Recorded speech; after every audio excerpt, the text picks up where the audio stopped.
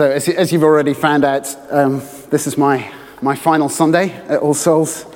So to any visitors, I'm sorry if you're coming in at the end of a joke, or no. If you're coming in at something else, and I'm sorry if I get emotional as well. I'll try not to blub on stage, but the thing is that it is emotional. Where we are, it's an important time, and how to say goodbye, to remember what's important, and what is at the heart of why we meet here on a Sunday. That's why I'm here. I'm not going to say too much about what I'm going into or try and recollect. I just want to, for my own sake and for all of our sakes, to continue on looking what it means of God's love. Why do we look at God's love? What is his unbreakable, unshakable promises for us, which is the sermon series that we're doing at the moment.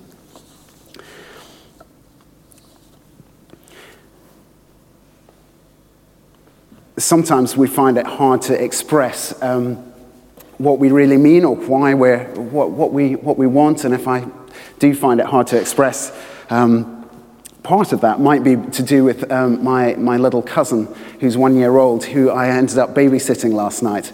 And so just so you know that I now know what most of you feel like on a Sunday morning, that I've been... But she can't always express everything that she wants. She wasn't able to articulate to me last night when she was grumbling and feeling upset.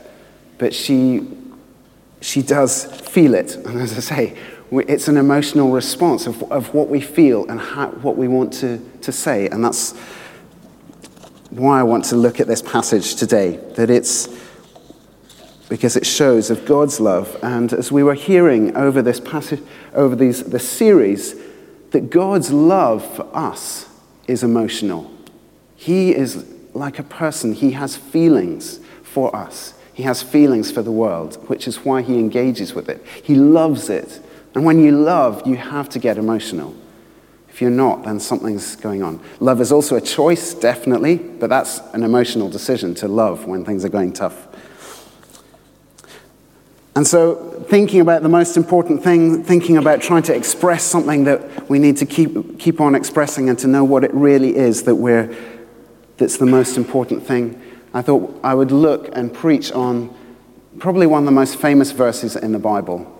But it continues to articulate this love that God has for his people. So if you have a Bible, then open it up to page 1066.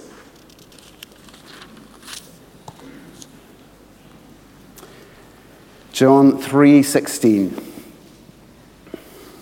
and 17. Quite often, John 3:16 is known as the most famous verse in the Bible, and my old vicar used to say that John 3:17 was probably the most forgotten verse in the Bible because, it's next to its famous brother. Both equally important. So this is Jesus talking, and he's been talking to Nicodemus, who's come to ask him questions. And he's just talked about how we need to be born again of the Spirit.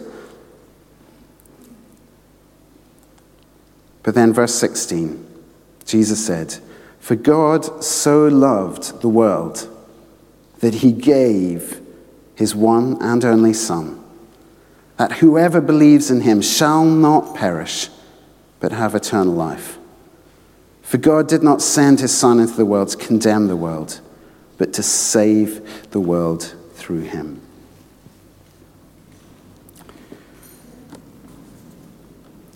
We've been looking in this series of God's unbreakable love for us. And this, as a verse and as a passage and as a statement, sums up God's love for us. And it is so incredible. And so I'm going to look very briefly at it, but it reminds me of what's most important about our faith, why we meet, and how we need to respond. So first of all, God loves.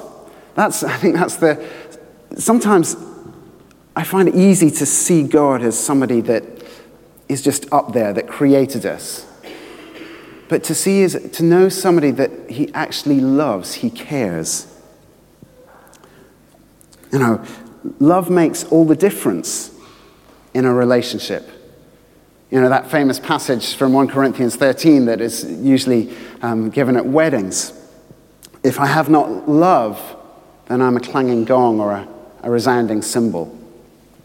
And what's wonderful is the fact that God loves us. When we've been hearing about covenant, what it means to be in covenant relationship, that Richard's talked about, that there's three types, you know, that God's love for us is not just like a commitment. It's not that he commits himself to us saying, I'm just going to love you, whatever. It doesn't matter if you muck up whatever you say or do. It doesn't really make any difference. I'm just going to be committed to you. That's part of it, but that's not all of it. And it's not either just like a contract that love or relationship is just, if I do this, you do that. If you do this, then I'll do that. If you don't do this or don't do that, then we'll go our separate ways. And part of our relationships are like that, but that's not nearly the whole picture. Our relationship with God, and it shows and it's mirroring or what our marriage relationships are like, or our relationships with our parents and our people close to us, is a covenant relationship. It's a relationship where love is involved. It's not just commitment, it's not just contract, but it's those two married up with a love for the other person. And love demands a response. Love means that we have to make a decision. Because if somebody comes up to you and says, hi there, hello, you know, you've got a choice whether you say hello back or not. And you can, if somebody says, oh, the weather's not very nice today, you can you don't need to say anything. But if somebody comes up to you and says, I love you, there's such you can't have a non-response to that. Either it repels you and you have to run away, or you have to respond in love. And God is like that with us. He comes out to us. He comes to us. And he says, I love you. And that's what this verse is pointing out. That what God has done in Jesus for us is summing up all of God's love in all the stories that we've been hearing about and all the Old Testament.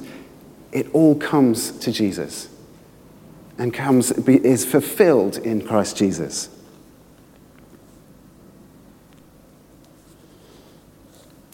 And what's amazing about God is that he gives his heart to us.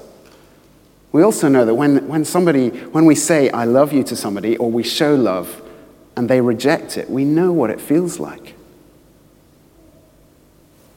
Richard was talking a few weeks ago about Ezekiel, that's what God feels like, a spurned lover to his people that keep on turning their backs and going off in a different direction. And I realized that when we love somebody, as you can imagine, about to propose, when I was sort of proposing to Hillary, you know, I'm thinking about all of these things, that risk that you take, that somebody might say no. I was pretty sure she'd say yes, but, you know. But it's still a risk. And that's what God does with us.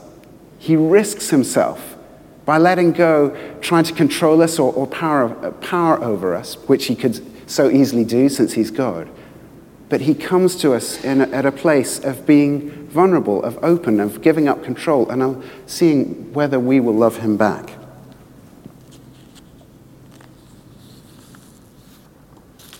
God so loved the world. And he loved the whole world. It's not just those who are interested in God. That was what was incredible about that statement when Jesus gave it. It's not just God just loves his Old Testament people. It's not that God just loves, you know, people that go to church on Sunday. God loves the whole world. Every single one of us. Whether we respond to him or know him or not. And And that's so encouraging, that God is the same for all of us. His heart is the same for all of us. It's not like if we think that any sense of the fact that because we go to church, God should be nicer to us. That's us entering into that contract. But actually, God loves the whole world.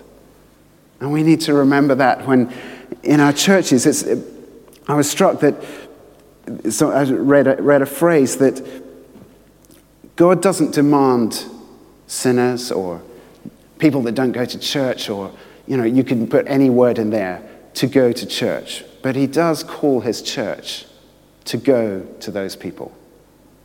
He calls us to go out in the same way that he did, to love those around, to love the whole world. And that's why it's been great to be involved when I've been involved in Iverbridge, when I've been involved in Little Souls. It's great to be connected, to go out to the schools. I've loved doing that because God loves all of them. His love is for all of us. God so loved the world. And God's love, he loves in this covenant way. He makes himself vulnerable, that he loves us like another person. But it also says he gave his one and only Son.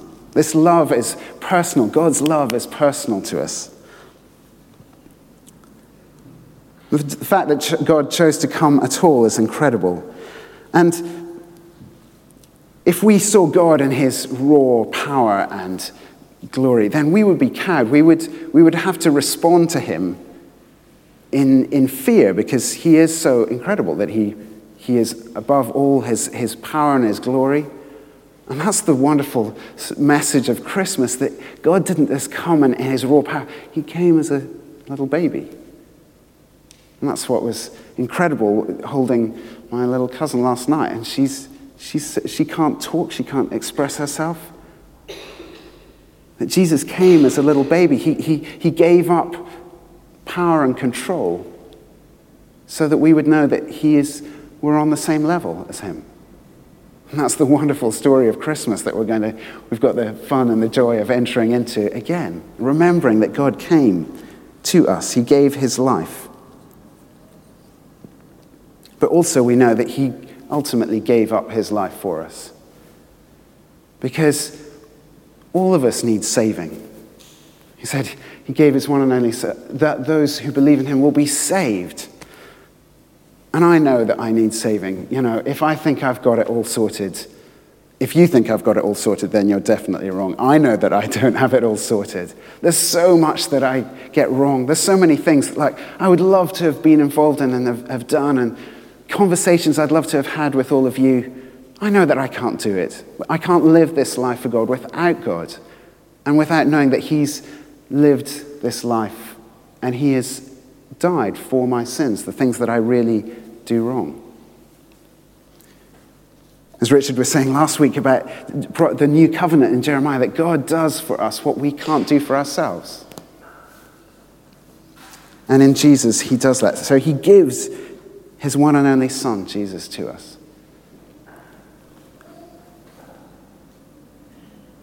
So God gave everything to us. And it's how will we respond to that? How will we respond to love?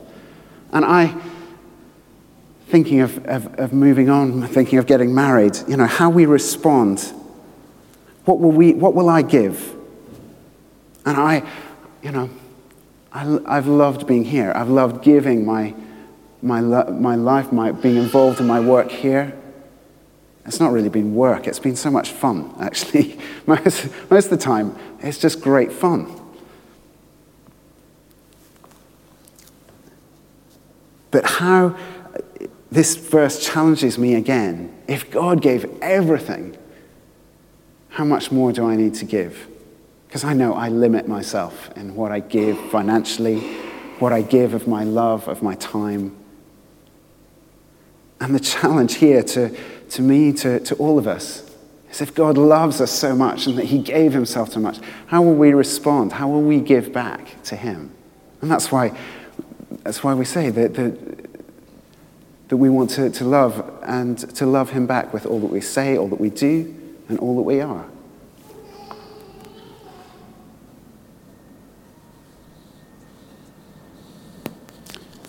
And God calls each one of us. And as I'm feeling called to go into marriage with Hillary, to move continents, to move to America, into this new job, it's like God is calling each one of us. And he calls each one of you. He calls me. And how will we respond to that call?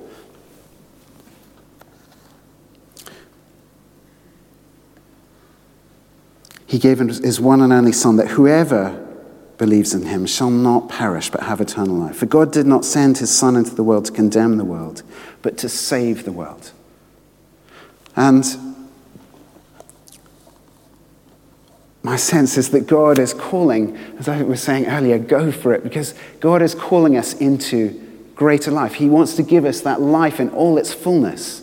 That eternal life is not just sitting on a cloud twinkling a harp, though I might enjoy sort of playing guitar for a bit more. You know, eternal life is life in all its fullness. It's God's kingdom come. It's living all our lives with God. And in that way, eternity, God's eternal life starts right here, right now, with each one of us as we respond to God with the love that we have. And he's calling us to those who believe. And he's not shutting people out. He's just saying that he's given himself to us. He's entrusted his heart to us. How will we respond? Isn't it incredible that God trusts us with his love? And so when we're responding to his love, we're trusting him back. And we know that in relationships, when we love and we love the other and the other loves us, that it's a virtuous cycle, and it's so exciting. And I think I want to say, if any of you are questioning about faith and life, don't hold back. I think the one thing that I have learned again and again, and I know in my response to God, I know I've sometimes not paid attention or done as much, but every time I give myself to God and to that relationship with God and to living and supporting those around in the church, every time I give myself more, I get so much more than I give. And God has entrusted to himself. He's given us so much. And then how we respond is we get so much. And for me, I just want to encourage you that if you're still questioning that love that God gives, try it out. Try it out. He trusts you. Trust yourself to him in a new way. Because I know that that's been the best thing I've ever done. Yes, Hillary is incredible. But the most important thing in my life, the most important love that I have, is this love that God gives for us. And he gives it for me, he gives it for you. And all I want to say is that it's not a heavy thing. That's why that second verse is so important. He doesn't come to condemn the world or to make us feel cowed down, but it's to save the world. It's for a party. It's for joy. It's for fun. And that love that God invites us into is so much fun. That's why I say it's been so much fun being here, because there's trust, there's love. And I'm just saying we have so much more because God has given us his one and only Son.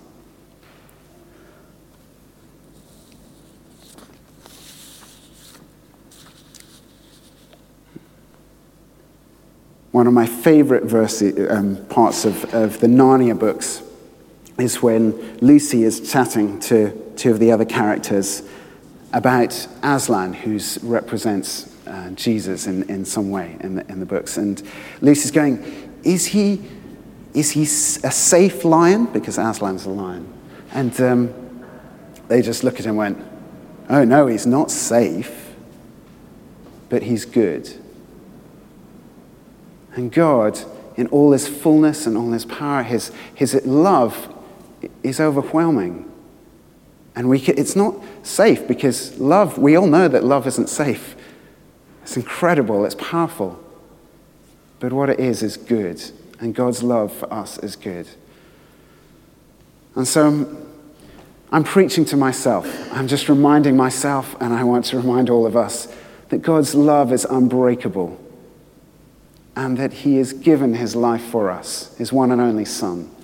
And so may each one of us, all of us, I look forward to seeing how you respond, and this community, and as the church grows and responds to God's love. And I'll be praying for you, if you can be praying for me, that we would respond to God's love with everything that we have, so that we would know God's grace and his love, and to be able to love him back with all that we are, all that we say, and all that we do. So thank you. I'm just reminding us of what we already know and what we need to know and what I need to know, most of all, as I go from here, to remember the most important thing, that God loves you. He loves me.